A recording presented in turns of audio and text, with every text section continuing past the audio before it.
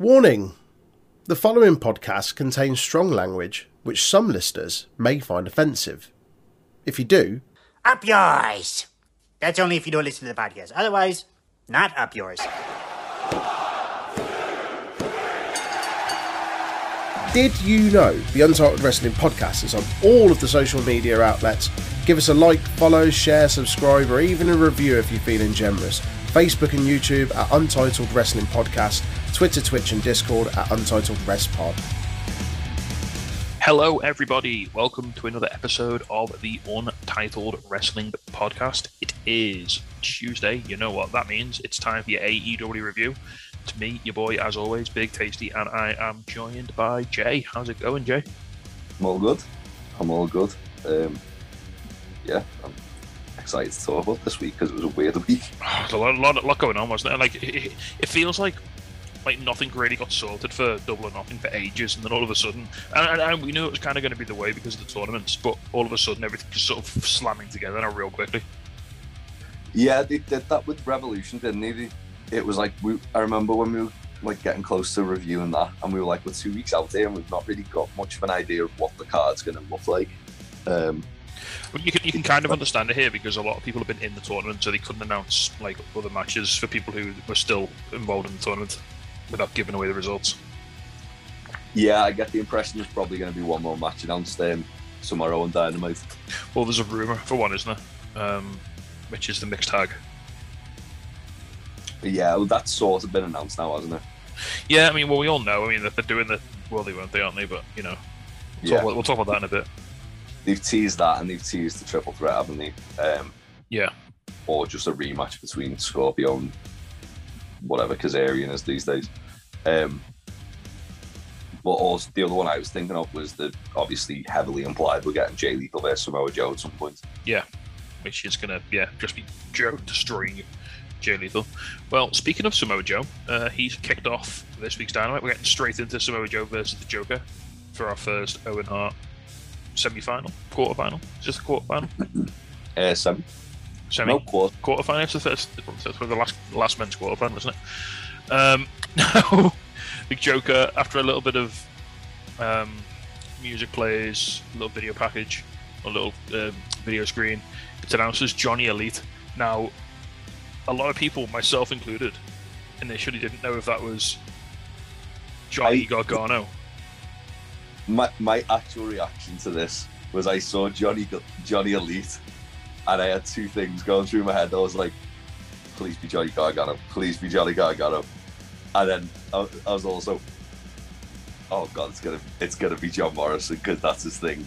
And sadly, it was the. I mean, that's not a bad thing. John Morrison's a fine performer. Yeah, it was just I think the problem is everyone kind of like built it up in the head it was going to be Gargano, ourselves included. Well, especially when they put up Johnny Elite, because like Johnny Wrestling, Johnny Takeover, that was his kind of gimmick, wasn't it? Yeah. I'm kind of glad though that it wasn't Johnny Gargano, but at the same time, I spoke about this on the news with Aaron. My other kind of criticism of it was I just wasn't really that asked about Johnny. Well, Elite. In fairness to AEW, one, they didn't say this was going to be like a big superstar debut. And two, he hasn't actually signed a contract. He just came in to do some matches. Oh, yeah, no, I mean, I'd almost say, me personally, I would have been more excited for the other surprise debut we got this week. That was much better, the women's one. I enjoyed it a lot more. But no, this I'm not even talking about the women's one. I'm talking about the other surprise debut we got this week on Rampage. Oh, yeah. Yeah, that was also very fun. Yeah, I think I would have enjoyed seeing him and Joe go at it a bit more than Joe and Morrison or Joe and Johnny Elite. But, I mean, it was a fine match. Yeah, the match was fun. Joe mostly in control because he's Joe. I mean, it's gonna be interesting to see how they handle Joe in the latter stage of this tournament because he's been very protected since he came to AEW. I think that my theory is that Kyle O'Reilly's going to win by. Well, they did like the injury angle, didn't they, after the match? Yeah. So I think they're gonna play that arm injury into And you can have Lethal fuck around in the match, can't you? And like distract him or something. Yeah. Yeah, there'll be something happening. Yeah, so Joe basically dominates for the most part. I mean, Johnny gets a few bits in, including he gets a 450. Yeah. Well, you say he gets it. All of it, did he? Doesn't quite get all of it, no. And then there was the fucking dive to the outside where like the camera goes on him. He's like, Joe, move that way. It's like, my dude, you're on television. You know you're on television. You know when you're up there, the camera's going to be on you. Maybe don't fucking do it that brazenly. I don't know. The thing with me is I've never really been a huge Johnny Mundo, Elite, Morrison, whatever you want to call him, fan.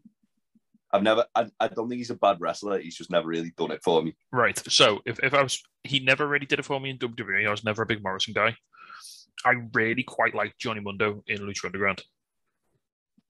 I think that was probably for me his high point. Yeah, I'd be inclined to agree there. He was definitely a bit more compelling, but at the same time, he's also kind of like he's never really changed up what he does. I mean, Johnny Drip can fuck off. Oh, I can get in the sea. He's never really differentiated too much from the John Morrison character. No, and then the only difference being he's kind of like he's drifted away from the Doors inspired John Morrison. He's got more to just being like generic John Morrison. Yeah, and there is obviously his best role, which was as Salty the Sack Johnson in Glow. Yeah, where he taught all the women how to wrestle. That was great. That was good. So the match finishes. So Johnny hits a 450, gets a near fall, goes for Starship Pain, but Joe blocks with the knees, and then Joe just gives him a muscle buster, and that's it. It's over. That muscle buster reversal early in the match was pretty good as well.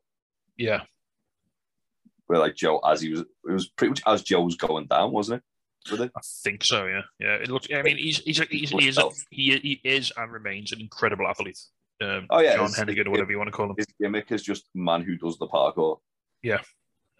He's phenomenal. Like I saw a video once of him doing like one-handed press-ups. Yeah, that's silly. It's nuts. Actually, after the match, the Bucks come out. Jay Lethal comes out. And they beat up Joe, injuring his arm, and then Rocky Romero and the Best Friends come out to make the save. So yeah, there's a little bit of a sort of faction war going on there, isn't there? Which is quite nice. To be fair, they could actually, like I was saying, they could do Joe versus Lethal for the TV title. I'm not 100% certain of this, but I've started to convince myself that there's going to be some kind of Ring of Honor announcement this weekend. Yeah. Or, like, not necessarily on the pay-per-view, could be on, like, the Fan Fest thing they're doing. But I do think that at some point this weekend, we're going to find out a little bit more about Ring of Honor and going back to weekly TV or the next pay-per-view or whatever. Yeah, it feels like they're integrating it into AW to the point where they're going to do something with it. Now they're ramping it up a bit, aren't they? One interesting thing that I saw this morning, which obviously because All In was a Ring of Honor owned property and now AW own the rights to All In. Yeah. Is that today on Pro Wrestling Tees, All In merchandise was re-released. Oh, nice. Cool. So whether that's maybe the first Ring of Honor show proper under Tony Khan back. Because like the thing with Supercard was it definitely did feel like a transitional show. Yeah, and it was so weird because it was like that's not to take anything away from it because I thought it was a fucking awesome show. It was one of my favorite shows this year. It was fantastic, but it wasn't set up by AW. It was already announced and booked before the purchase happened, wasn't it? So AW had. I mean, Tony booked the matches eventually, but he had no control over where or when the event happened. Yeah, because they already had Bandido and Gresham announced. They already had Ninja in action announced, and Joe Hendry in action, and they also had Swerve and Alex Zane announced. So it's just kind of like working around that. Yeah. But I feel like it would be really cool, especially for like AEW. If maybe the day before All Out, like almost like an NXT takeover. They do All In as like the first ROH show officially under Tony Khan's control. Yeah. But I do definitely think we're going to be getting some form of an announcement regarding Ring of Honor within the next, like, if not this weekend, definitely within the next month. Yeah, that makes sense. Especially based on like comments like Jonathan Gresham's made in regards to like saying that he's winding down his indie dates because he's going to be working a little bit more with Ring of Honor, and Ring of Honor is imminently coming back. Yeah. So maybe, to go back to my initial point, maybe they'll do a 6-man tag with like Joe and Roppongi Vice, or Joe and Best Friends, or whatever, versus Lethal, Sanjay and Satnam, and then that way it kind of it gives Satnam a debut match where he's protected enough that he can kind of like the way WWE did with Omos. Yeah. Where AJ did the legwork and then Omos tagged in, did all this giant stuff, and everyone was like, holy shit, this guy's awesome. And then a year later, so maybe not. But yeah, like maybe that's the way you could go with it. Yeah, absolutely. Right then, next up, we had the Bucks back. Jeff Hardy backstage medically cleared. The Young Bucks asked him not to compete in the match, which is obviously the sort of getting down the road to where they're going with the Bucks and the Hardys. Nothing really big to talk about there. CM Punk out on commentary for the next match, and oh boy, what a match! Oh, I'm just gonna say it straight off the back. This was my highlight. This was so good. So this was Adam Page versus Kensuke Takeshita. Is he the current DDT Pro Champ or the former? Former. I think he lost it upon like going from Japan to America. He lost it. Did you see on Twitter? Like this was kind of like the match which has put Takeshita on the map for AEW, isn't it? Like, yeah. On Twitter, fans were fucking losing their mind, going, "Can we keep Takeshita? We'll give you Sammy Guevara," and stuff like that. Just send Sammy back and see if they notice. Yeah. I mean, oh god. I mean, I don't know if you can. Like, at some point early on this match, I'm pretty sure JR called him a man from the Orient. He did. Oh boy. Yikes. But I mean, how good is Takeshita, though, man? Fuck me. He is money. Yeah, I put on the Discord that he's. I think I mentioned this to you a couple of weeks ago as well. He reminds me of kind of like a cross of Okada and Ibushi. Yeah, like he's got like the finesse of Okada, but then he's got like the sort of agility and acrobatics, like talent of Ibushi as well, and the hair of Tanahashi. And he's getting to the hair of Tanahashi, throwing it out. It's like someone made their own. It's like a New Japan superfan, like made a custom wrestler. Yeah, of like all of their favorite bits of their favorite wrestlers, and it's like someone's gone, who's the 3 best wrestlers in Japan? Oh, it's probably these 3 guys. All right, let's just make one. Yeah. Takeshita's going to be a fucking star, man, and like we're a month out away from Takeshita versus Daniel Garcia at PWG. Cannot wait for that.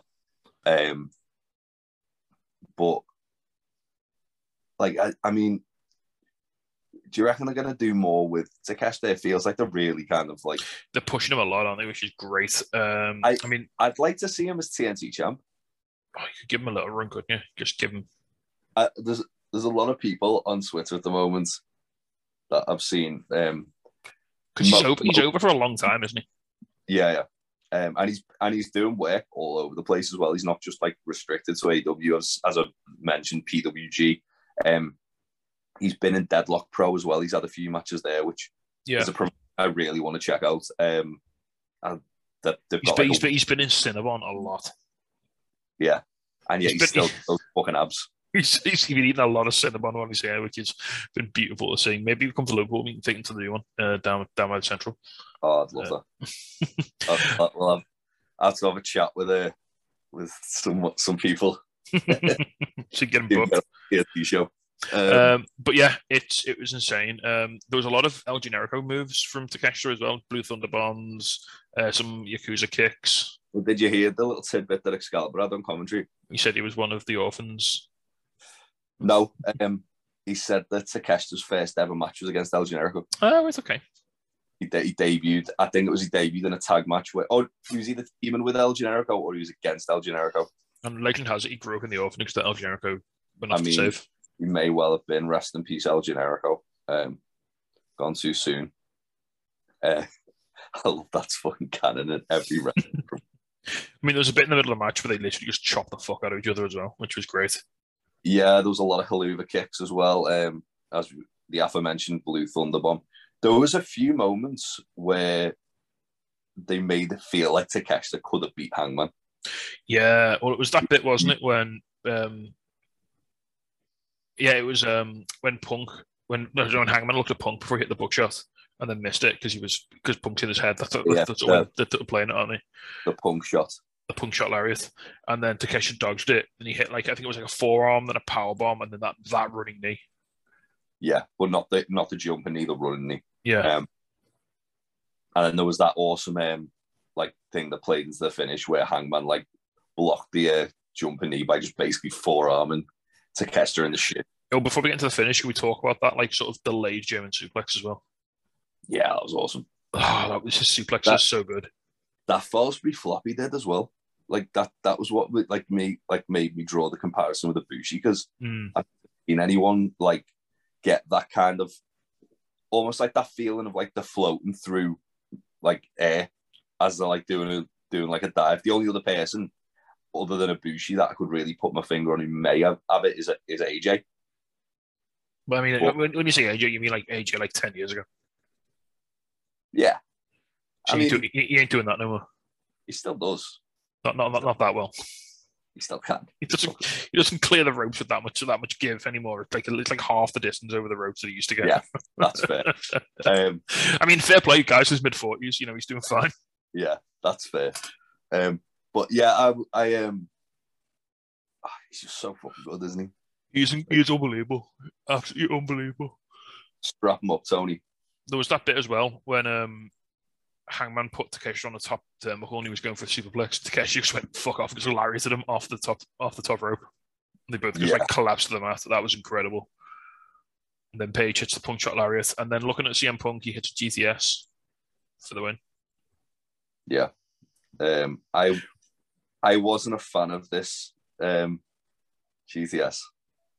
So I've watched it a few times, and you had an issue with it not looking too good. I think it's more on Takeshita for the way he took it, because he didn't bounce backwards. He just sort of fell forwards, didn't he? Well, it looked almost because it looked like Hangman just kind of dropped him onto his knee as opposed to bringing him over and bringing his knee up. It was almost like a gut buster as opposed to a GTS.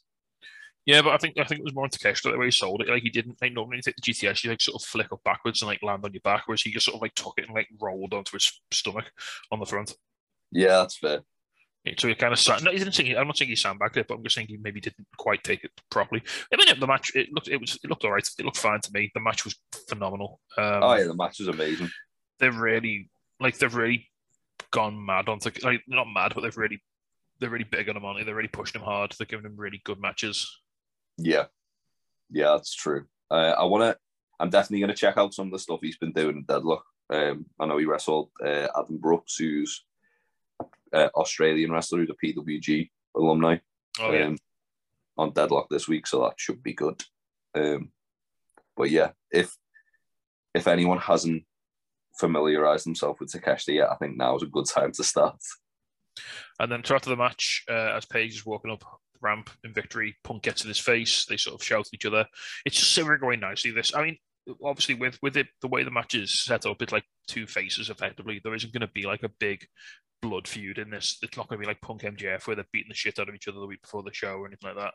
But it's just simmering nicely. I think all it's going to do, it's just got to create the atmosphere at the pay-per-view where we think someone could turn heel. Yeah, I like the fact that neither man has actually touched yet. Yeah. It's something Punk's done really well since he's come back in all his feuds, where, with the exception of the Eddie Kingston one, where there was a fucking blood feud, they were trying to kill each other. Where he's never really needed to. No, even the MJF one, they mostly kept apart, didn't they? Until the match. The go home show. Yeah. When the MJF kill him. But yeah, I like the fact that it's building up the kind of like palpability to, if that's a word, to like kind of get it where you're going to be able to cut a fucking knife through the tension in that room when they're in the ring together. It'll give it a real good main event feel by the time it rolls around on Sunday. Yes. Which would be excellent. Right then, next up, Fuego del Sol called it the House of Black. He was backed up by Evil Uno and 10, so obviously that's going to set up a 6-man tag. Fuego's in danger. Fuego is in danger. And then we had Swerve Strickland and Keith Lee versus the Workhorsemen. First of all, love to see the Workhorsemen back. Anthony Henry's really good. I really enjoy him. JD Drake's always a treat, as always. Yeah. I mean, it's quite a nice pairing because you had like on both teams, you had like the bigger guy and then the slightly more like the quicker, more sort of athletic guy. And they worked off each other quite. I mean, it wasn't a long match, but for what little time they had in the ring together, they worked off each other quite well. And as a special treat, we got to see Swerve and Keith Lee hit their double team finisher, which is fucking lovely. Yeah, I love that finisher. It's fucking great, isn't it? So for anyone who's not aware, it's Keith Lee giving them a spirit bomb whilst as they come down, Swerve just double stomps them. Yeah, it was a. Then even in the match after like Swerve landed the double stomp, he sort of rolled forward, like stood up and took a bow. Yeah, that was so cool. it was so good. Like when I was watching it, because like the thing is with like Keith and Swerve is they're just so like cool, aren't they? Anyway. Yeah. And like this little things that Swerve does, and you just go, "Oh man!" Like the guy gets it. Like when we were watching the Karen Noir Swerve match, and I was saying to you, like, because I went that show, and I was saying to you, like, I've got a whole new level of appreciation for that match because of like little things that Swerve was doing in the ring with his facial expressions and stuff like that. Yeah, little mannerisms he does, and that was like a really good example of where he's just so fucking like clever at shit like that. And also, that must have been really fucking hard to time that well with where he bowed on like three. Yeah, it was well done. So after the match, Keith Lee gets on the mic and announces that with that victory, they're now ranked in the top 5 and they can challenge for the belts. So then Team Taz's music hits, they come out. Ricky Starks calls Keith Lee Rex from Toy Story. Oh, that was fucking great. Says they don't deserve a shot because he just beat Jungle Boy. And Swerve says to Starks that he's a bar of soap with a gold chain. It's incredible. Jurassic Express come out. Christian basically sets up a triple threat match, double or nothing, for the titles, which is going to be hype. But to wet the whistle, we're having Swerve v Jungle Boy v Starks next week on Dynamite. Do you reckon on Rampage we should get the 3-man house fight? Oh, I don't think the world could take that. I think we should. I'd like that. Yeah. It's Lucas. Oh, yeah. I was saying Lucas ever had a singles match. Everyone's Wardlow, didn't he? Mm. Yeah, that's what I think of. I'd like it if they did like obviously they've got like this sort of 3 finesse guys in the ring, the 3 kind of like guys who can just go, and they're gonna get like the 3 horses who can also go, but in a different manner. Well, it's amazing, isn't it? How very different but how very similar these 3 teams all are. Yeah, which I didn't realize until they'd separated them like that. Yeah, and it's like, oh shit, actually, yeah, these are like mirror images of each other. It's really cool. Next up, then Tony Schiavone backstage, basically just setting up for Chris Statlander versus Red Velvet on Rampage. Yeah, it was nice. Jade comes in and sort of gets Velvet away from there, sort of tells Tony to cut the shit because why not? Yeah, cut the shit, Tony. Now, next up, we have the Wardlow 10 Lashes segment. Ooh. This was pretty entertaining. Yeah, I like the fact that it was done better than like Cody's. Well, so when Cody did this like a few years back, it was basically like the Passion of the Christ, wasn't it? He was like, he was on the floor like screaming, and like the Young Bucks came out and Dusty came out to make sure he was okay. Whereas it was like a proper like old school like Mid-South wrestling fucking. Like you'd see this all like Georgia Championship Wrestling or one of the territories Dusty was with. Yeah, this was some Dusty as shit segment. This on the other hand was just Wardlow no selling. Like that's yeah. I like the fact that the parallels are obviously going to be there with the Cody feud, because I think they always had to be. Yeah. Because Wardlow was kind of like the sort of like mid-level boss of the MJF feud with Cody. And then, like, obviously, like now it's almost like the tables have turned. So basically, it goes all the way up. MJF can't get any reaction out of Wardlow. He gives Spears the belt to have a go. Still nothing. Gets to number 9, and Wardlow sort of winces a bit. It's and you can see on his back, like his back is fucked. Yeah.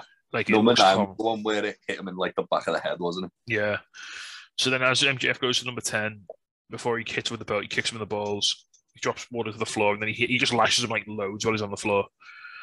Yeah. And then he punches him with the dynamite diamond ring, and then Spears hits a C4, goes for a pin, and like MJF mockingly does a free count, and they treat it as though, because obviously Wardlow's fighting Spears next week in the cage, and this is what's going to happen. Yeah, really fun segment. It puts Wardlow over huge as a fucking monster, like as a good guy monster, because he was hot as fuck here. The crowd were mad for him. Yeah. I think Wardlow's going to be champion by like next year. Oh, also point out as well, when Wardlow comes out, he comes out to no music, and the screen, the video screen says "Boo Wardlow." Yeah. Which was great. It's phenomenal. They're doing this absolutely perfectly, aren't they? Like he is. I guess we called this a couple of weeks ago. This is the new version. This is like the 2022 version of Austin v McMahon. Yeah. Did you see the tweet that Sean Ross Sapp put out about this feud? Which I'm sold. No. He said when Wardlow beats MJF, Wardlow's entrance music should be War Pigs. Yes. And he's like, I'm hoping Tony Khan just read that and gone, do it, Tony. Get your check out. Mm-hmm. Give if you have to, give Where's My Man back and just trade it for that. It's fine. I mean, if you can't like get the fucking Black Sabbath version, just like stump out the fake No More version instead. It's fine. Or just get Ruckus to do it. Something equivalent to War Pigs. You can do that in a day, no problem. Easy. Get Ruckus to just do a cover of it. To get Ruckus to do a cover of that live, that'd be fucking awesome. Yeah. Do that instead. Right, next up, we had Rocky Romero and Trent announcing that Roppongi Vice were officially back together full time, which led into one of my favorite BTE segments ever. Oh yeah, Chuck Taylor's Twitter as well, where like literally he live reacted to it. Yeah, he's like, I think Trent just broke up with me on TV. Yeah, he said that, and then what was the other thing he said? But yeah, do you want to talk about the BTE segment while I'm looking for this? So it's a couple of weeks ago they showed the segment of Chuck, because they had that like best friend shirt, don't they, with like all the different skulls of them on the shirt. So they had a segment where Chuck cut Utah's skull out, and it was like over his nipple, so he just sat there with the shirt on with a hole where his nipple is, like where Utah's face was. So that you see him like watching this on his phone, and then he cuts out Trent out the same shirt, so it's just got 2 holes in it now. And as he's like sat there all forlorn, Alex Reynolds and John Silver pop out. And like, oh, how's it going, man? Do you need a friend or whatever? And like, a proper throwback to the early days of AEW when Chuck Taylor called the Dark Order spooky perverts. Yeah, he like sort of like nervous. He's like, are you still spooky? And they're like, oh yeah, we're still spooky. He's like, are you still perverts? And he's like, oh yeah. And John Silver's like, I'll grab your dick right now. And so yeah, they basically offered to teach him things and take him. I don't know if this is going to play into any sort of AEW storyline or whether it's just going to be some mad BT bits, but it was fucking hilarious. But yeah, the upshot of this is they want to challenge tag titles, so they're challenging FTR first up for the Ring of Honor tag titles. So yeah, we're going to get that next week, I think. Did they say? Yes. Yeah, it's on Dynamite this week. Yeah. Yeah, so Chuck said that, and then he's been basically trying to join the House of Black for the last couple of days. Yeah, so he said, he's took it off the thing. Has he? No, he hasn't. He said that, and then Trent was saying they were doing a BT mailbag or something, which never actually aired on BT, did it? No, it wasn't there. And then Chuck put, Greg just dumped me on live TV, asked me anything. Right then, next up, if you like absolute banger matches, how about Ray Phoenix versus Kyle O'Reilly? Oh, it was fun. It was real fun.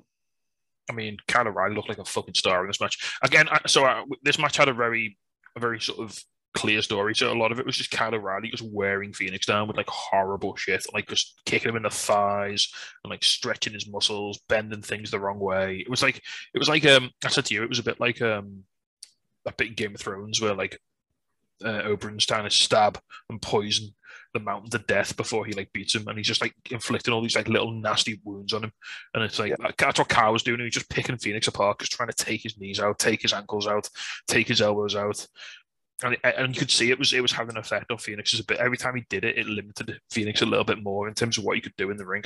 Yeah, there was a few times where Phoenix went for like signature stuff and he couldn't do it because like he went for the sort of like the wheel kick thing he does, where he like spins through the ropes and then turns it into a wheel kick. And he couldn't because his leg gave in as he like landed back on his feet. Yeah. It was fantastic. Like I said to you, if Kyle was a Pokemon, he'd be like poison / fighting. Yeah. One thing that was cool, have you seen the Road to Dynamite with the like little build up to this match? Yes. Yeah. Where Kyle's talking about like styles in wrestling. He's like, the one style I just can't seem to like find an answer to is Lucha Libre. And obviously he did in this match, which is cool because like it shows that Kyle O'Reilly's a thinking man's wrestler. Like he had to kind of figure out a formula. Yeah, he had to adapt like during the match and sort of work it out as he went, which was super cool. Because he was he was going on about all like high flyers and in particular like Lucha Libre style. It's a lot like it's very unpredictable style. Like it's all about like taking risks but there's also like the technical aspect, and it was cool that he kind of as we say he had to kind of like adapt on the fly and like pick his spots to kind of stop Phoenix from just. And do you know why Kyle won in the end? Because he maintained risk control. He did. I like the fact that he's getting the leg trap, the leg trap there, like armbar thing in a lot more. Yeah, and it was a big win as well. Like the tap out Phoenix was pretty shocking. He won by roll, didn't he? No, it was tap out. It looked like he tapped him out. I don't know why I thought he won by roll. Anyway, but it's a big victory for Kyle O'Reilly. I think I said this to you. I think the final is going to be Cole and O'Reilly because it's a good way for AEW to kind of. Obviously, there's the whole elephant in the room that Cole and O'Reilly have wrestled each other everywhere they've worked. Yeah, and they've literally just gone from having like a bullet feud in NXT to minus the blood, to not PG pal, to like having this uneasy alliance in AEW, and they've done a really clever job of kind of addressing that. And I think this might be another way to sort of reference that without. I don't think if they do face each other in this the finals here, I don't think anything could come out of it initially. I think it'll just plant the seed for something like a year down the line. 100%. It's going to plant the seed for when Cole eventually turns on him and we get like Kyle O'Reilly Cole for like the millionth fucking time. Then Cool Kyle comes back. No, well, we won't get Cool Kyle back. They've got Orange Kyle, mate. we got the proper one. It's fine. We don't need Cool Kyle. Plus, Kyle O'Reilly said he hated that. He didn't feel comfortable doing it at all. But I think it's a good way to kind of just like two guys that people have kind of criticised the booking of since they've both come to AEW, which is wild to me because I mean Adam Cole's main event of the pay-per-view. Yeah. And was it not his first? It was Revolution, wasn't it? So it wasn't his first. It was his second pay-per-view in the company. He was main eventing for a title shot. Yeah. His third, he's going to be in the finals of a tournament. Yeah, the first ever tournament. They're booking him fucking awfully. How dare they? But they're wasting him. They're not doing anything with him. Well, I mean, Kyle O'Reilly, like literally his second pay-per-view, and he could be in the finals of a tournament. Yeah. I think that seems to me like his first pay-per-view in a tag title match. Yeah. And that seems to me to be like the kind of the best case scenario. I think Joe losing to Cole would have to be a clean loss because of the way the tournament is, whereas Joe losing to Kyle O'Reilly in the semi-finals doesn't have to be the clean Yeah, loss. because it's not on pay-per-view. They can do the fuckery there and then have Kyle and Cole just do an exhibition match, you know. Yeah, which is what I think. Maybe you have Cole go a little bit too far to win, and that sort of plants the seed. Yeah, but it's also a good kind of like, it's a good way to kind of bookend the tournament where one of the first qualifiers in the tournament was the FTR match. Yeah. Against each other, and then in the finals, it's Cole versus his friend and like stablemate Kyle O'Reilly. Yeah, there's a nice symmetry there. Yeah, and it's a good way as well to kind of like acknowledge the fact that they're not just ignoring the history they've got by putting them in like reforming the Undisputed Era, essentially, but also keeping the tension there a little bit. Yeah. A little bit, just turn the heat up on it a little tiny bit. Yeah, it's start to bubble, but not quite, because I think this is going to be... It's just going to lay the groundwork. It's just going to be like when it all kicks off, you'll look back, like Kyle will look back at this and be like, hang on, this is when it probably started. I get the impression this is going to be like one of the next like long-term storylines, because it makes sense. Kyle's just said, hasn't he? He signed a 5-year deal. Yeah, and I imagine Cole's probably going to be there as long as Britt. Yeah, Britt's got a long time left on her deal. So they've got plenty of time to play this out, which would be great. Yeah. Right then, moving on, we had the Blackpool Combat Club having a face-off with Jericho Appreciation Society. So BCC come out first for over 10 weeks. Is it 10 weeks or 11 weeks now? I've lost count. I don't know, but still, this is great, isn't it? Yeah. Jericho Society, Forerunners, Sports, Entertainment. So Jericho's just got no chill here. He's basically he fucking tears into everybody. I mean, I've seen a lot of people who are fucking kicking off about this online. My viewpoint is, I reckon all of them would have had it like ran past them by. Oh Jericho. Yeah, absolutely. He basically says that like Regal 100% mocks have cared. So yeah, he basically says Regal should have been a 10-time champion, but he's just a 10-time addict. And then basically he talked about Moxie being in rehab. He just basically said that Danielson is going to get fed disco biscuits by Regal and whiskey, which is great. Then Regal got on the mic, and first of all, he said Jericho's voice was only slightly better than hearing an orphanage burning down, which was great. And then he said, over the last 21 years, he's had many moments with Chris Jericho, but one thing that he did every night, Jericho was out in the ring, he put his toothbrush up his bum. Yeah, and as if to cap this up perfectly, it was revealed at this point that Eddie Kingston just had a toothbrush in his mouth. Yeah, and also Daniel Garcia then gets really angry. Regal just goes, "Oh, don't worry, sweetheart, I did it to yours last night." Yeah, which was fantastic. So then Jericho challenged them to Stadium Stampede, and Moxie's like, "No, fuck that bullshit. We ain't doing that nonsense." Did he actually say "fuck that"? Basically, yeah. Maybe not quite those words. I think he said they were, quote, not doing that shit. I think was his exact words. He did say that, but I could have sworn he said "fuck that." Moxie's allowed to do the F word. We know that now, don't we? Yeah. Yeah, Moxie's like, nah, we ain't doing that shit. We ain't doing your shit. We ain't doing it your way. We ain't doing your nonsense. We're doing it wrestling style.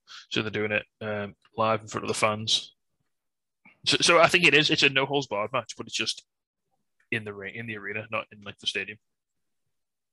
Yeah, I imagine every pay-per-view recently they've had like one kind of just like all-out brawl, haven't they?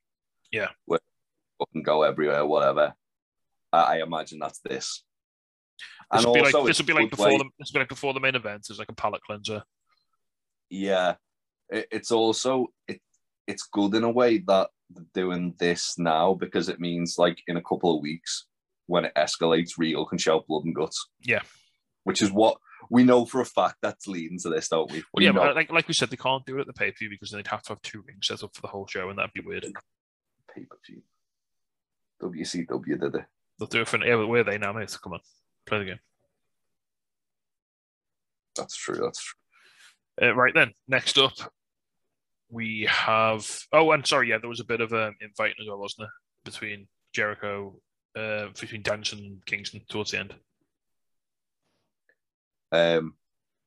Yeah, there was where like Eddie called him a prick, didn't he? And then went to go after them. Yeah, and that stopped them, and then Eddie kind of like had a little bit of a shoving contest. Can they coexist? Yeah, they can. Right, next up, we have Britt Baker out for her match against the Joker, and we called it. I mean, right, so we will A, take credit for calling this right, but then B, I will take some of that credit off myself, because as soon as Johnny Elite came out at the start, I became instantly convinced that it was going to be Ty Valkyrie. You did. And that Tony done some kind of package deal for the two of them. Yeah, I reckon she's going to show up eventually, though.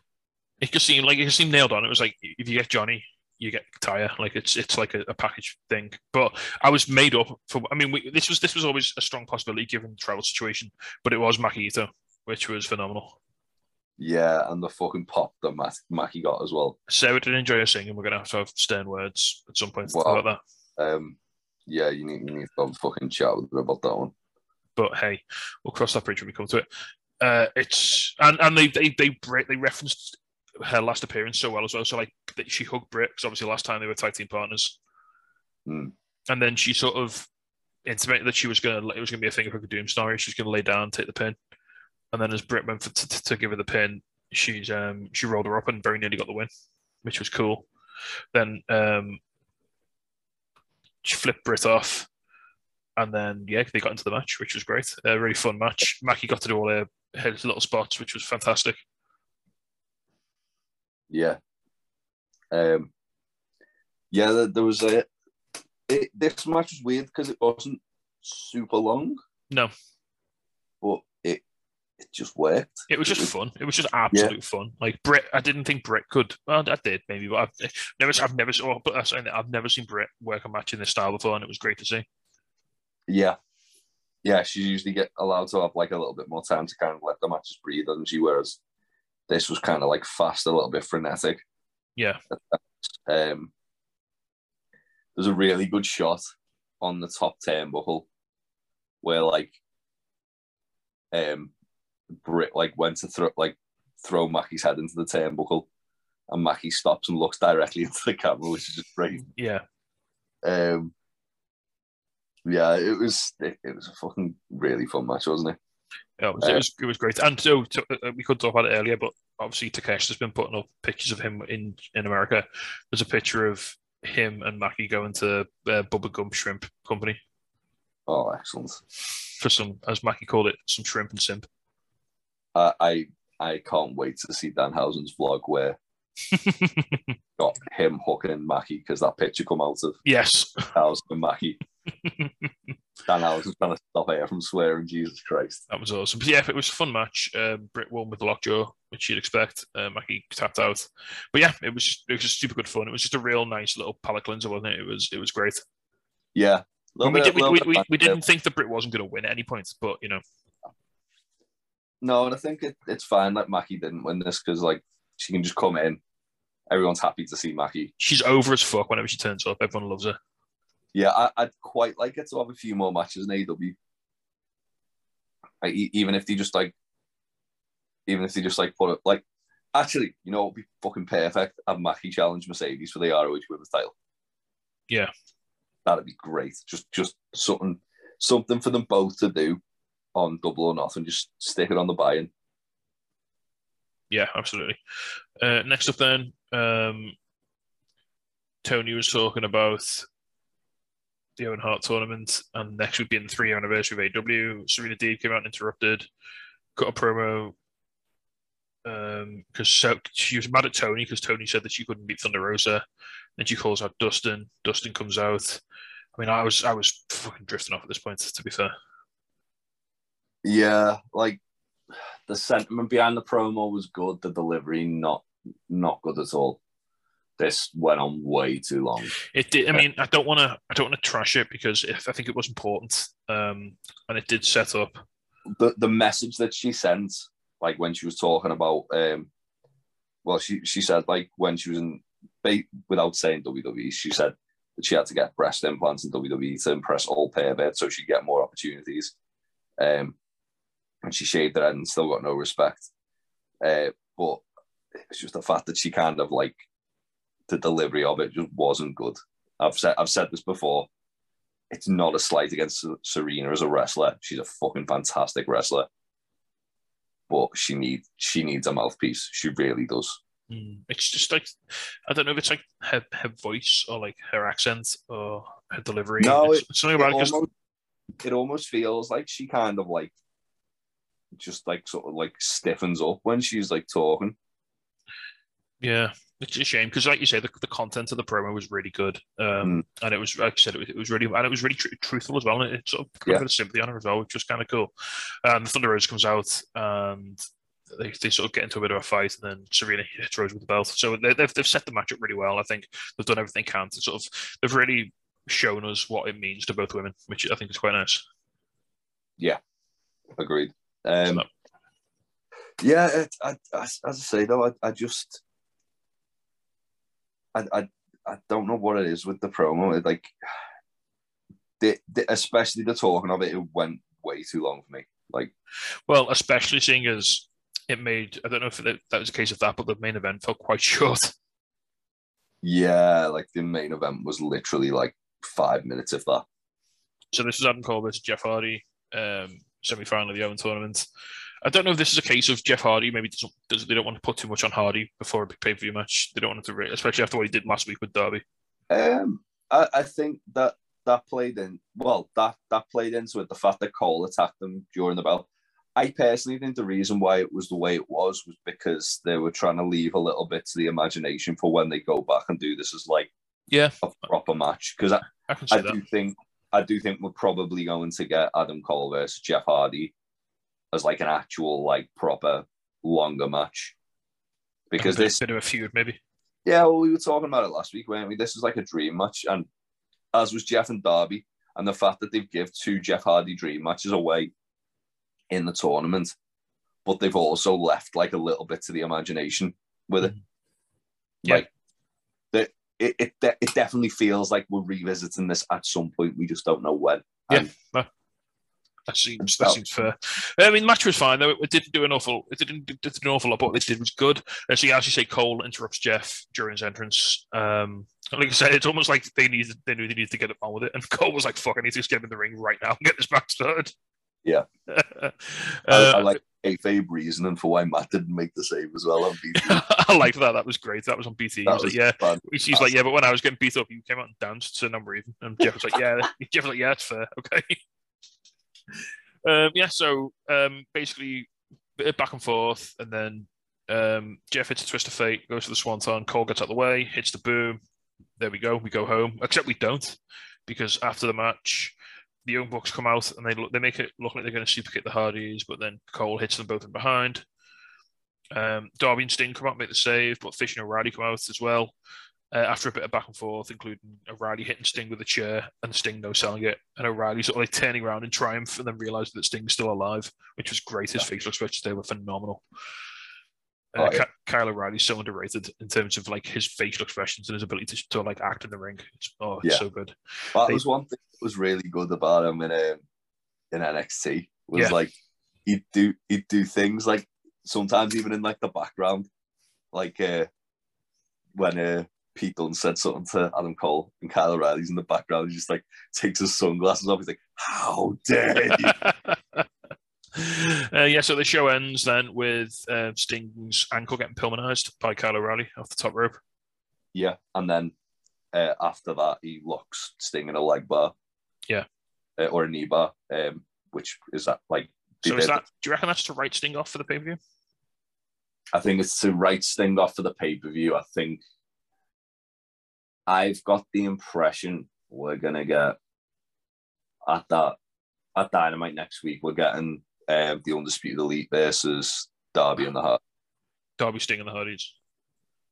No, just like just Cole, Fish, and O'Reilly. Cole and Red Dragon versus Darby and the Hardys. Oh right, okay, yeah, I'll take a bit of that. And then when we go, while we're in California, they've got to do something with the Bucks in there as well. Yeah. That's true. To be fair, they could do the Bucks versus FTR 2. Oh yeah, that'd be Oh, sorry, 3. FTR Bucks versus FTR 3. For the ROH tag titles. Yeah, that'd be fun. Right then, before we move on to Rampage, real quick. I mean, you already given me a high, so do you want to just reconfirm that and then give me if you've got any lows? The first page, nothing was topping that for me on that show. That was fucking incredible. I love that. My low, not as I say, not the content of the promo, but just the delivery and the length of it. The Serena Deeb, Thunder Rosa. Yeah, and it wasn't even necessarily bad. It just had the misfortune to be on a show that was just wall to wall great. Everything. The thing is, though, every time like they've had some kind of like a thing like that where it's involving like talking, it's just kind of fell flat for me.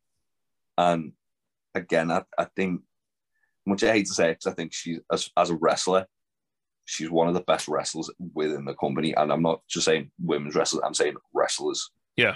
But as a talker, Serena just needs someone to kind of like hide that, like, I don't want to say inadequacy, but like that kind of weakness. Yeah, I know what you mean. Which is what a good manager should do, is to cover it up that deficiency. I pitched Jake last week. I think he'd be perfect for it. Another person I think would be a fucking excellent fit for her would be Tully Blanchard. Yeah. Just someone who can just say what needs to be Maybe said. Even a cheeky little Stokely Hathaway. Nah, Stokely needs to go with Jade. And then she can give Sterling to Stokely Stokely needs to basically just be like a talent agent for Jade.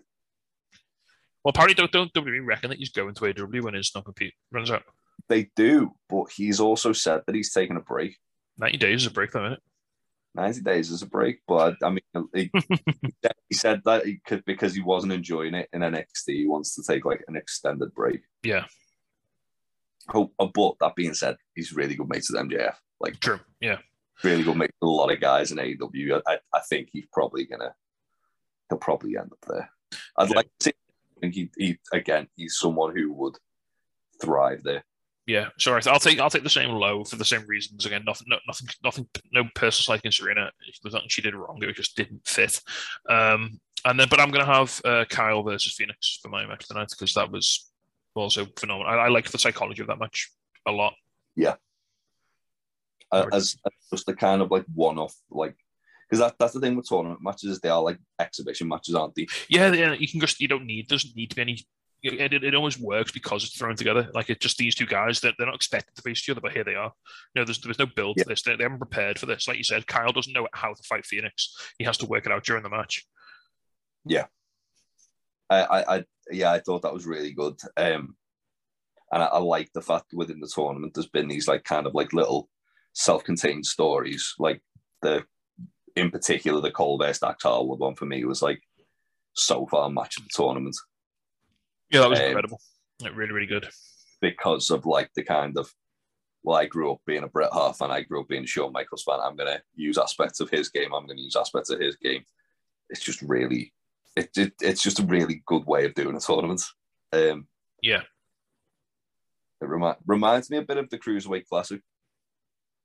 Yeah. Kind of like. And it's just like dream matches for no reason. Like, just without any sort of pretense. It's just some really great matches that we're just putting together for you. Yeah, but every now and again you get like a kind of like little underlying story within the match. Right then, we'll move on to Rampage. We started out with a 6-man tag, which is you saw the setup on Dynamite: Fuego del Sol, Evil Uno, and number 10 versus the House of Black. That being Malachi Black, Brody King, Buddy Matthews, Malachi Black. So they put the entrances on YouTube, which are well worth watching, because the House of Black's entrance is always an absolute treat. Always. And this was just really, again, super, super good fun. Everything about this everything worked in here. Like, you've got Brody King coming in murdering people. You've got Buddy Matthews, who... Do you know what Buddy Matthews is? He's that like boss in a video game that you hate to fight because he's so hard to hit. Yeah, he's like that. What fucking level was it? In the new Streets of Rage, there's a boss, and they're just too fast. Yeah, you end up fucking just like having to shitbag your way to beat him. That's it. But he's smarmy, and he's just nasty, and he's quick, and he just looks dangerous for like all of those reasons, and it's so good. Yeah, he's really, really cool. I like that. I like his whole aesthetic. Like, I remember when he kind of like changed his look up a bit when he was become like the best kept secret, and he like sort of like he cut his hair a bit. He had like the gear that looked like it was all like tattered and ripped up, which he's still got now. Basically, his look that he's got now. Yeah, and it kind of reminded me. It gave me sort of like Fallout Mad Max vibes. Yeah, I can see that. Yeah, in the sense that it looked like he'd been like living in like a wasteland, and he was like surviving off just sheer like grit and determination. And I think now they've added that kind of like elements of him being in like the Spooky Boys. He's like a bit more. He just comes across a lot more menacing. But I mean, all three of the House of Black are just phenomenally talented wrestlers. Yeah, and this match was really fun. So like you had like Fuego got the big sympathetic like beat up. Preston Man's got the massive hot tag, took everyone out, which was great. Clothesline Brody King over the ropes, which was phenomenal. Malachi Black just came in and kicked everyone, which is great. It's what you want, from him in this situation. And then it finishes with somehow Brody King hitting a Gonzo bomb on Uno. Just because, why not? How did he get him up? Because Uno tries to get Brody up for a powerbomb, and then Brody's like, "Nah, mate," clotheslines the shit out of him, and then Gonzo bombs him, and it's like, okay. Brody's just like such a thick human being, though, isn't he? Every time he moves, I'm astounded how he does it. Not just quickly, but like quite gracefully as well. Yeah, he's great. I love Brody. He's fucking phenomenal. I like the fact that they've had him. So on Dark Elevation this week, he beat Alex Reynolds in a singles match. Yeah, and then here they've had him pick up the win, and they had him do like. Didn't they have them do a murder on Fuego with a Gonzo bomb as well a few weeks ago? Oh god, yeah. Well, the one against Alex Reynolds looked filth. Like, they all look filth. Have you seen the one he did to Jungle Boy in the Indies? Yeah. Where boy looks like his neck's like just fucking broke. He's just fucking tremendous. I love Brody King, but it feels like they're kind of trying to elevate Brody for something else at the moment. The irony of a guy called Brody just doing murders on all the members killing the Dark Order, yeah, is not lost on me. I also know that CM Punk has been rallying to get a match with Brody King, so maybe this is them. Oh, right, okay. Since pretty much like since before he was signed by AEW, so this is probably them kind of like going, all right, well, let's get Brody like elevated a bit. Yeah, it definitely that's the heat up for something on it, which is good. Yeah, it's kind of like when they did that with the Butcher when he was having that match with Wardlow. Yeah, and they were just having the Butcher like just tearing through people. It's like, wonder what they're doing with Butcher here, and then it's like, oh yeah, he's facing Wardlow. Like, oh, okay. So moving on after this, Death Triangle come onto the ramp. There's something on the ramp covered in cloth. Penta takes it off, and it's a tombstone with House of Black and Double or Nothing. So that is the official, I guess, announcement that it's going to be the 6-man match: House of Black v Death Triangle. Double or Nothing. Bring it on. Yeah, I love it. It was banging on the Revolution pre-show with Redbeard, wasn't it? So it can only get better, I suppose, if you throw Phoenix back in there. Yeah. I think that's kind of gonna be like a sleeper for match of the night. I also I assume we're gonna do our predictions at the end of this podcast, but I also think that Brody King is probably going to be picking up the pinfall in that match. Right, okay, that's bold. Just with the fact they're heating them up. Right, okay. Next up, we had a quick backstage segment of Gun Club and the Acclaimed. They addressed Bowens being injured. I loved Austin Gunn's like little papa. Max Caster calling Billy Daddy. Yep. So Billy says once Bowens gets back, they'll have a big sizzle party. Yeah. Which is great. Yeah, so after that, Tony Schiavone's backstage FTR. They accept Roppongi Vice's challenge for Dynamite. So yeah, that's good. And then next up we have Sean Spears. Sean Spears' Hoss Odyssey continues as he fights Big Damo. Yeah. Love Damo. He's great. Sad Warhorse, nice. Sad Warhorse. Well, Warhorse's friend, Big Damo. Yeah, but he fucking ruined him. Was that in the last match? He did ruin him in that Black Label promo. Go watch that if you haven't seen it. It's great. Just Warhorse. Yeah. Again, not the biggest match, but it was cool to see him. It's cool to see Damo here. He did what he had to do. He looked like he did good Hoss things. And then eventually he went for a Vader bomb and missed, which allowed Spears to hit the C4 for pick up the win. So they're letting Spears beat all these horses, obviously, to give him some sort of credibility. But before he faces Wardlow, which is fine. This was great. Spears sold the shock, which was good. This it was just lovely to see him, wasn't it? To see Damo out there.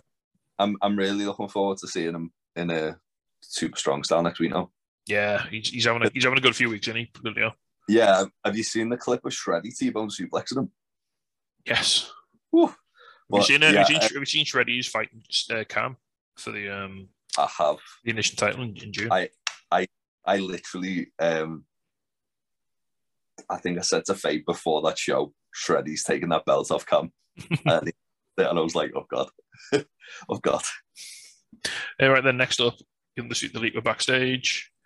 And basically this was just a bit of post. It was quite funny, but the upshot of this was the Bucks officially challenged the Hardys to a match at Double or Nothing. Yeah. It's just been building. If you've been watching BT over the last 2 weeks, you've been obviously paying attention to the Dynamite. The tension's been building, hasn't it? Like, if you haven't checked out the most recent BTEs, watch the one where you see Jeff Hardy singing the thong song. Yeah. At the end, it's fucking hilarious. We lost to everybody. That one as well was phenomenal. Right, next up, Red Velvet versus Chris Statlander in the Owen Hart quarterfinal. Ruby Soho on commentary because she'll be facing the winner. And yeah, I mean, this was another great match. Like, goddamn, Red Velvet's gotten really good at wrestling, hasn't she? Yeah. It's interesting, isn't it? Because like, when was that? I'm trying to think what the match Velvet had with Willow, where I was like, was Velvet really the right person to win that? Because she didn't look. Well, it's good how they basically lent into that and used that as like the sort of fuel for her heel turn. Yeah. Because her whole point was like, right, you started booing me, so I'm just gonna do it. I'm gonna be bad anyway. Even the fact that those times where like she looked like she wasn't really ready for that kind of exposure. There was a few bits where I was like, she seems like. But obviously, it started with Britt in Pittsburgh. Oh yeah. When she came out to the booze, and then it happened again with Willow when she probably shouldn't have beat her, maybe. But in terms of the ongoing storyline, though, it worked really well. What do AEW expect when they're booking people against like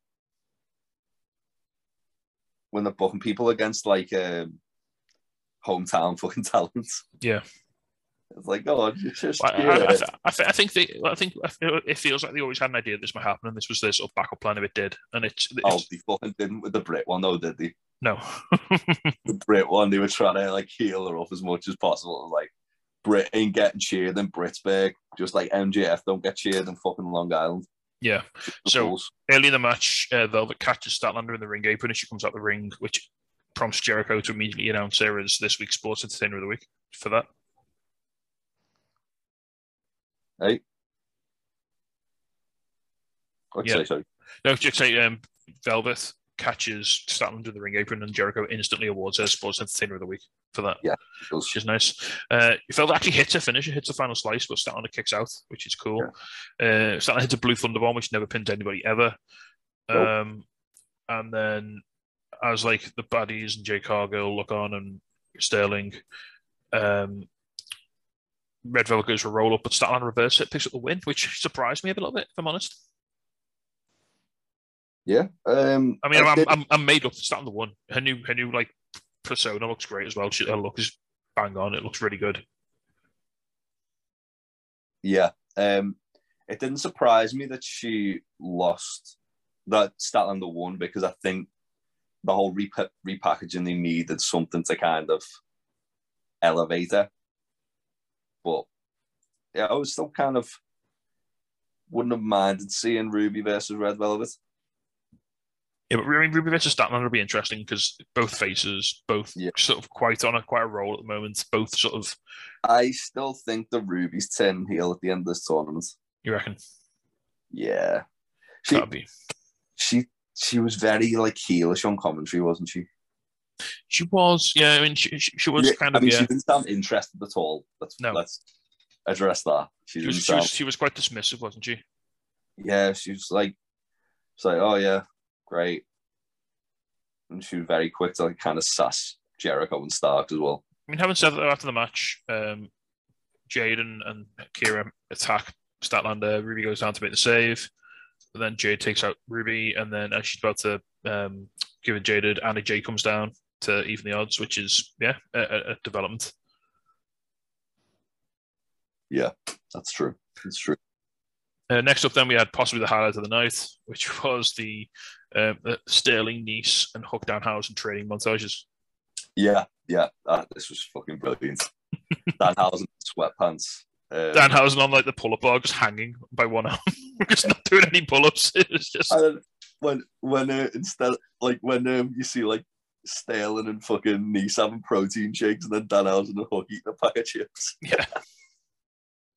Yeah, this was great. I love Hookhausen. Fucking excellent stuff. Right then, next up, this game we're going straight from the high to straight to the low. I mean, there were things in this that were okay, and there were things in it that made literally no sense. So we'll talk through it, and then we'll sort of try and break it down. So, Men of the Year in the ring with Dan Lambert. Ethan Page cuts a typically great Ethan Page promo. Yeah. Then Scorpio Sky calls out Sammy. Because for some, I missed this, but apparently Sammy stole the TNT title at some point. It wasn't on after the. Must have been during the brawl at the end of. Because they had a brawl, didn't they? When Sky turned heel. Yeah, I was gonna say it wasn't on after that. I think they didn't like expressly show it though on TV. I don't think, but anyway, it's fine. So Sky asks Sammy to bring his belt, give his belt back. Sammy is on the big screen with Ty and the TNT title. He then hits it with a sledgehammer for a bit. Then Kazarian comes out and he hits it with a bit for a bit. So is Kazarian a heel now? Is Sammy who's the face in this? I hate it all. I understand why. So I'm glad. So like smashing that belt up gets rid of one of the TNT title belts. That's fine because there's too many of them already. Yeah. Hey, remember when they gave Brody Lee Jr. the title belt? Yeah, probably for the best. It was probably for the best at this point. Jesus Christ! As memoriam for his dad, and now look at the way they're treating it. It's a different. To be fair, it is a different belt, like physical belt. Yeah, it is because they give him like Tony Khan's breaking into Brody Jr.'s bedroom, and smacking his belt up. Yeah.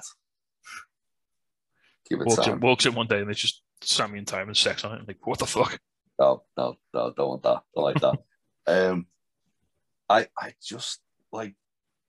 So this is just Sammy trying to make the match happen, isn't it? Because like he wants the match against Ethan Page, or against whoever the fuck he's going to be with. Ethan Page Van Zandt. Page and Page. And then Kazarian wants a rematch against Scorpio. Yeah.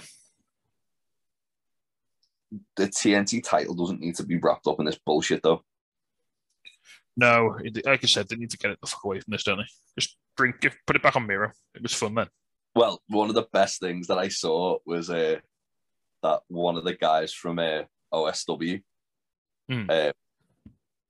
put a tweet out saying, at this point, all they need is Miro or Lance Archer to come in like 911 from ECW, just murder everybody. And I'm here for it. Either have Miro come back and just like, I mean, one way they could do it is Fatal 4-Way, where it's Sammy, Scorpio, Kazarian, mystery person wins belt, doesn't matter who it is. Yeah, and just fucks off. Yeah, Miro, just come back, kill them all, and we just forget this whole fucking saga happened. Okay then, next up, you've got Britt Baker and Tony Storm. Yeah, boy.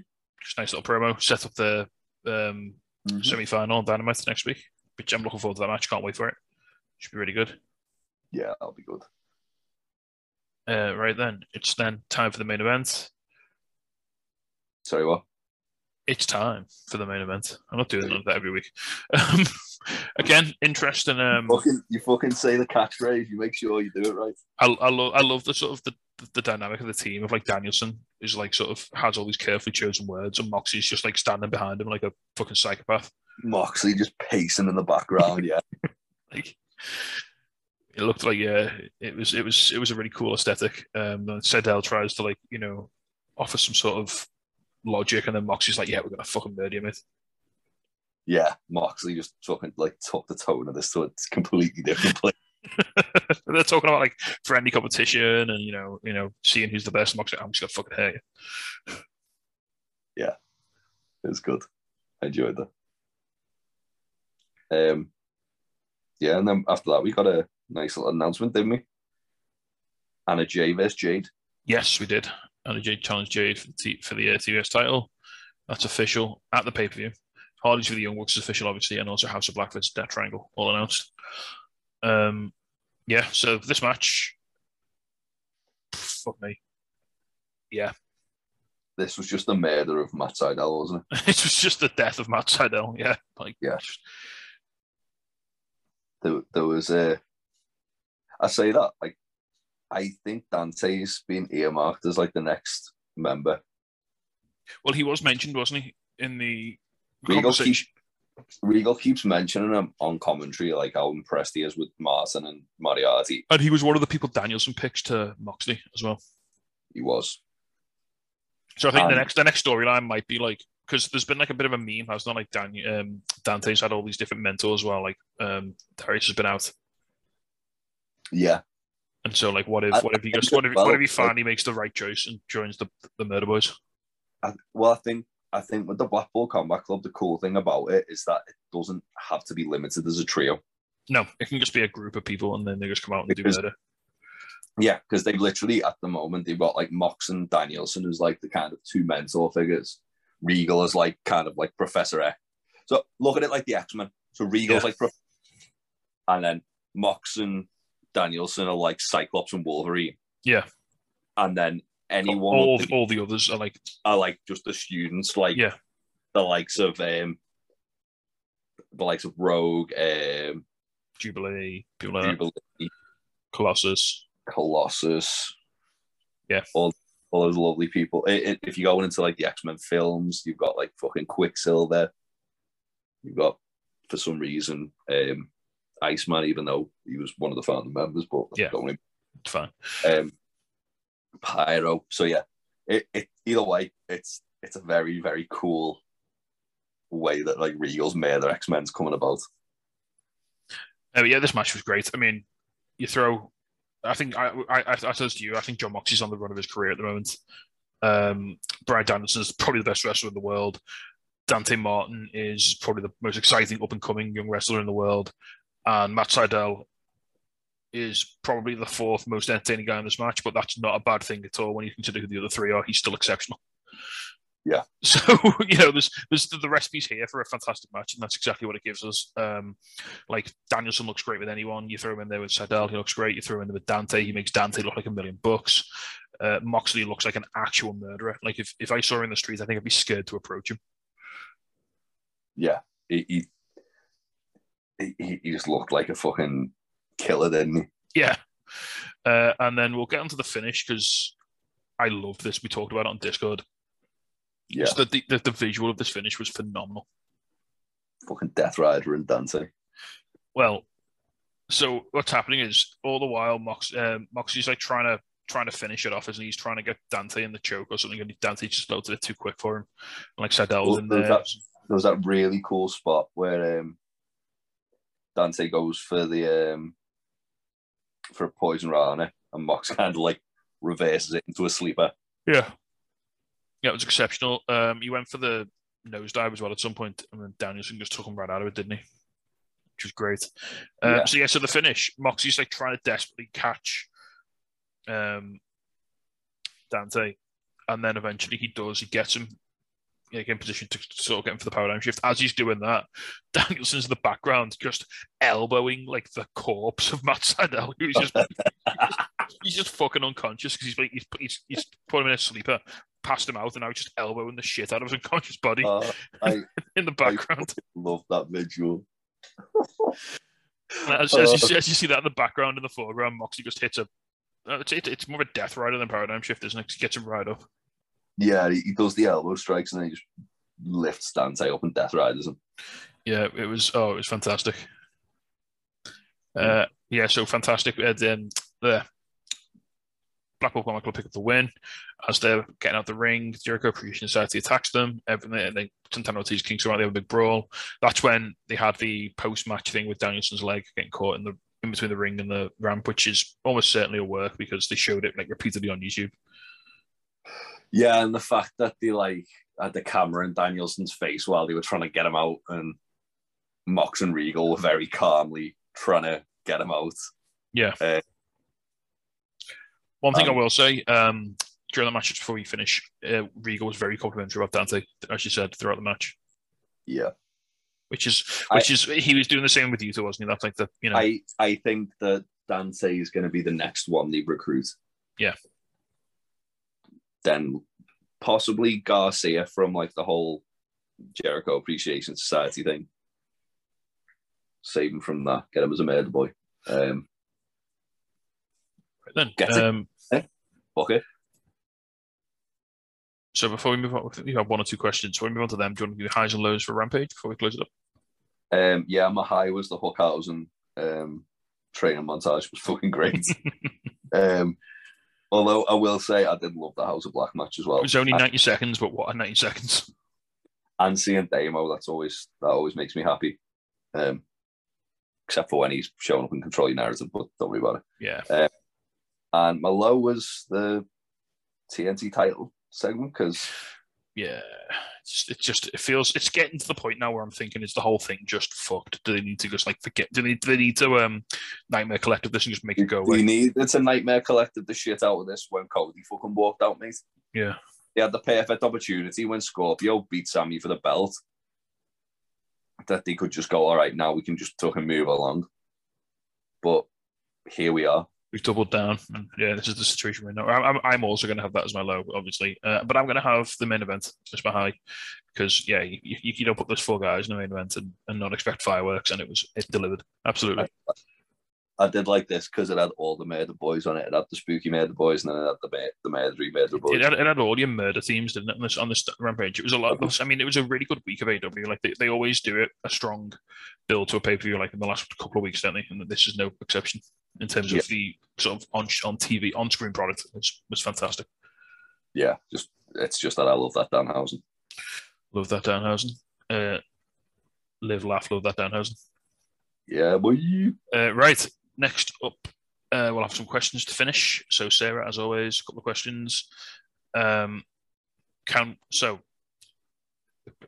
what you're trying to do, the steel cage match tonight. Can Wardlow keep away from MJF? So basically, how are they going to separate Wardlow and MJF so they don't give away the Double or Nothing match in a cage?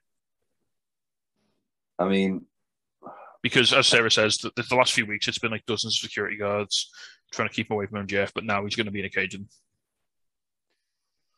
I think, well, it's interesting. They've got to find a way to get it to MJF, counting the three, haven't they? Yeah, which I think they do the Austin thing of MJF gets knocked out somehow and Wardlow counts with his unconscious hand.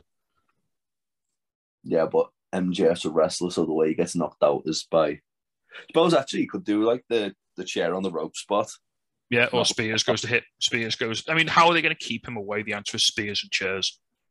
Yeah, that seems like the likely thing. But then, like, how do they get the in? I could see Spears accidentally hitting MJF with a chair. Yeah. And Wardlow then F10ing the shit or powerbombing the shit out of Spears, possibly on the chair, and then using MJF's unconscious hand to count the three.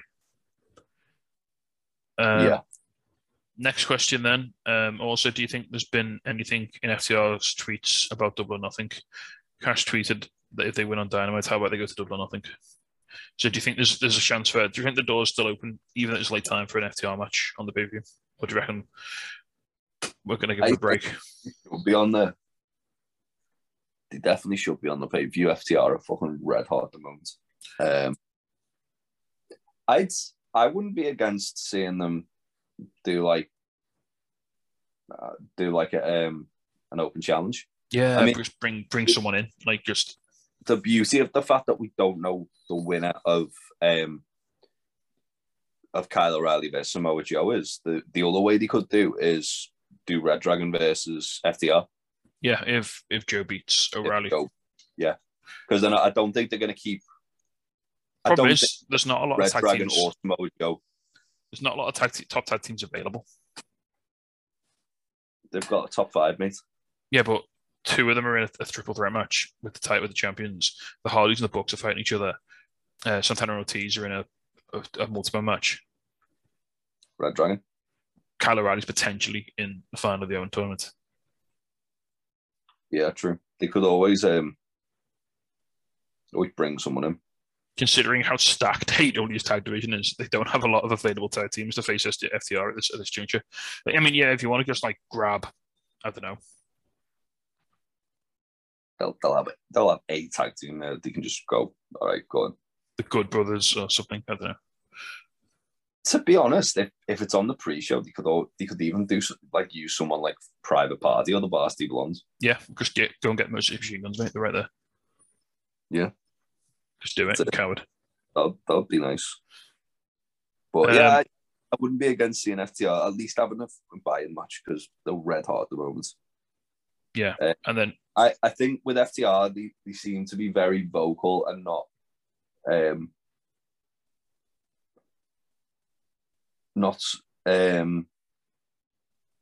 they seem to be very vocal and not afraid to kind of like share that publicly. Look at but I think that's part of the character. Like that's part of the persona.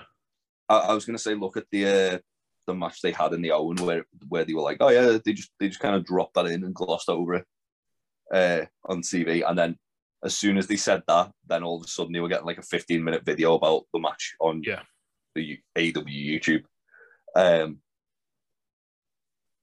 So I think they'll get something. What that might be, I don't know. But as I say, right, the easy one's Red Dragon. Yeah, if it all depends on the Owen. Right then, last question then from Faye. When do you think they will start planting some seeds for Forbidden Door, as both Roppongi Vice and FDR have mentioned the IWGP titles recently? I put your fucking house on some Okada nonsense at the end of the show. I'd say, if not then, New Japan have got Dominion a week later. Yeah. Dominion seems like a logical choice. I think you'll either see... It could be 2 weeks later, actually. I think 2 things... Either way. I think you can guarantee one of 2 things to show, either Jay White or Okada. Jay White. Showing up. Well, he has said he'll be at Forbidden Door, but I reckon he'll make an appearance. I mean, if he helps... If he helps Cole beat O'Reilly, that's another layer of intrigue, isn't it? That being said, it'd be fucking great. And I'd lose my fucking mind over this. And I imagine you're probably hoping that you're going to be with me when this happens now because of, like, the end of all it. All out, sorry. I can see Punk winning, standing there with the fucking belt in the air, and then just hear the fucking coin drop. And the fucking arena going into meltdown. Yep. I can honestly see that. And then whether Ricardo's there in person or whether he's on a video, just Ricardo with his title, Punk with his title, and that's all you need. Oh no, you've got to have in person Ricardo. In person, Ricardo just walk out into the ring, raise the belt, like Punk and Cena did, back in the summer Punk. Raise the belt and just have fucking money rain down on all of them. Like actual coins, so it hurts. Yeah. That being said, another thing that would be another visual that would be very cool is Punk like standing there holding the belt up, and instead of confetti falling down, just a card of books. Yeah. Just $100. I think you can bet money on Okada being there at the end of the show for Double or Nothing. I think they like to do a big moment, don't they, at the end of the pay-per-view? Yeah. And nothing will set up. Nothing will. I mean, it's already sold out. It doesn't matter. But nothing will set the hype for Forbidden Door into Overload more than Okada showing up to challenge Punk. It hasn't sold out. Well, it's practically all. There's only shit seats left. They've got 2,000 seats left. They've released 2,000 more seats. Yeah, restricted view for entrances. Yeah, don't worry about it. Right then, before we finish, we'll just do a quick and dirty predictions for the show. We think we're pretty much there for the cards. It's showing 10 matches on Wikipedia, with 9 being on the main show, 1 on the pre-show. Yeah. I think they will add 1 or 2 more. I just don't know what. 12 match card, mate. Are you fucking insane? What do you think this is? Double WrestleMania Backlash. On the buy-in. Yeah, they could put another one on there, maybe. I want the buy-in match to go fucking 40 minutes. 40 minutes of Danhausen just cursing Smart. Smart Mark Sterling just crying as Danhausen curses him. That's all I need. Feeding Smart Mark Sterling teeth. Right, so we'll start there because it's the pre-show. No way Hookhausen loses this, right? Hookhausen absolutely wins this. Yeah. Okay, then. Nice and easy. Moving on to the main show. Starting out with Jade Cargill versus Anna Jay for the TBS title. I can't see Jade dropping it here. Yeah, Jade doesn't drop it here. I think Jade's going to get to 50. And at 50th will be when she loses. Yeah, fair. Unlike 32 now. Right, next up, Kyle O'Reilly / Samoa Joe versus Adam Cole, baby. I think Cole's going to win the whole thing. Yeah, regardless of who it is. I think it'll be O'Reilly versus Cole. I think there'll be some Jay White shenanigans. I think that'll sort of push. They'll start to drive the wedge in between them. Yeah. Again, Tony Storm, or this is the hard one, Tony Storm or Britt Baker versus Ruby Soho or Chris Statlander. I think it'll be Tony and Ruby in the final, and I think Tony's going to win it. So you think Ruby turns heel and loses? I think Ruby turns heel after losing. Oh, right, okay.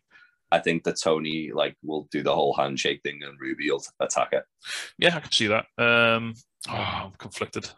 Yeah, I'll go Tony as well. Actually, I think there's like a 20% chance that Ruby turns heel to win. But yeah, Thunder Rosa versus Serena Deeb. No way Thunder Rosa drops his belt.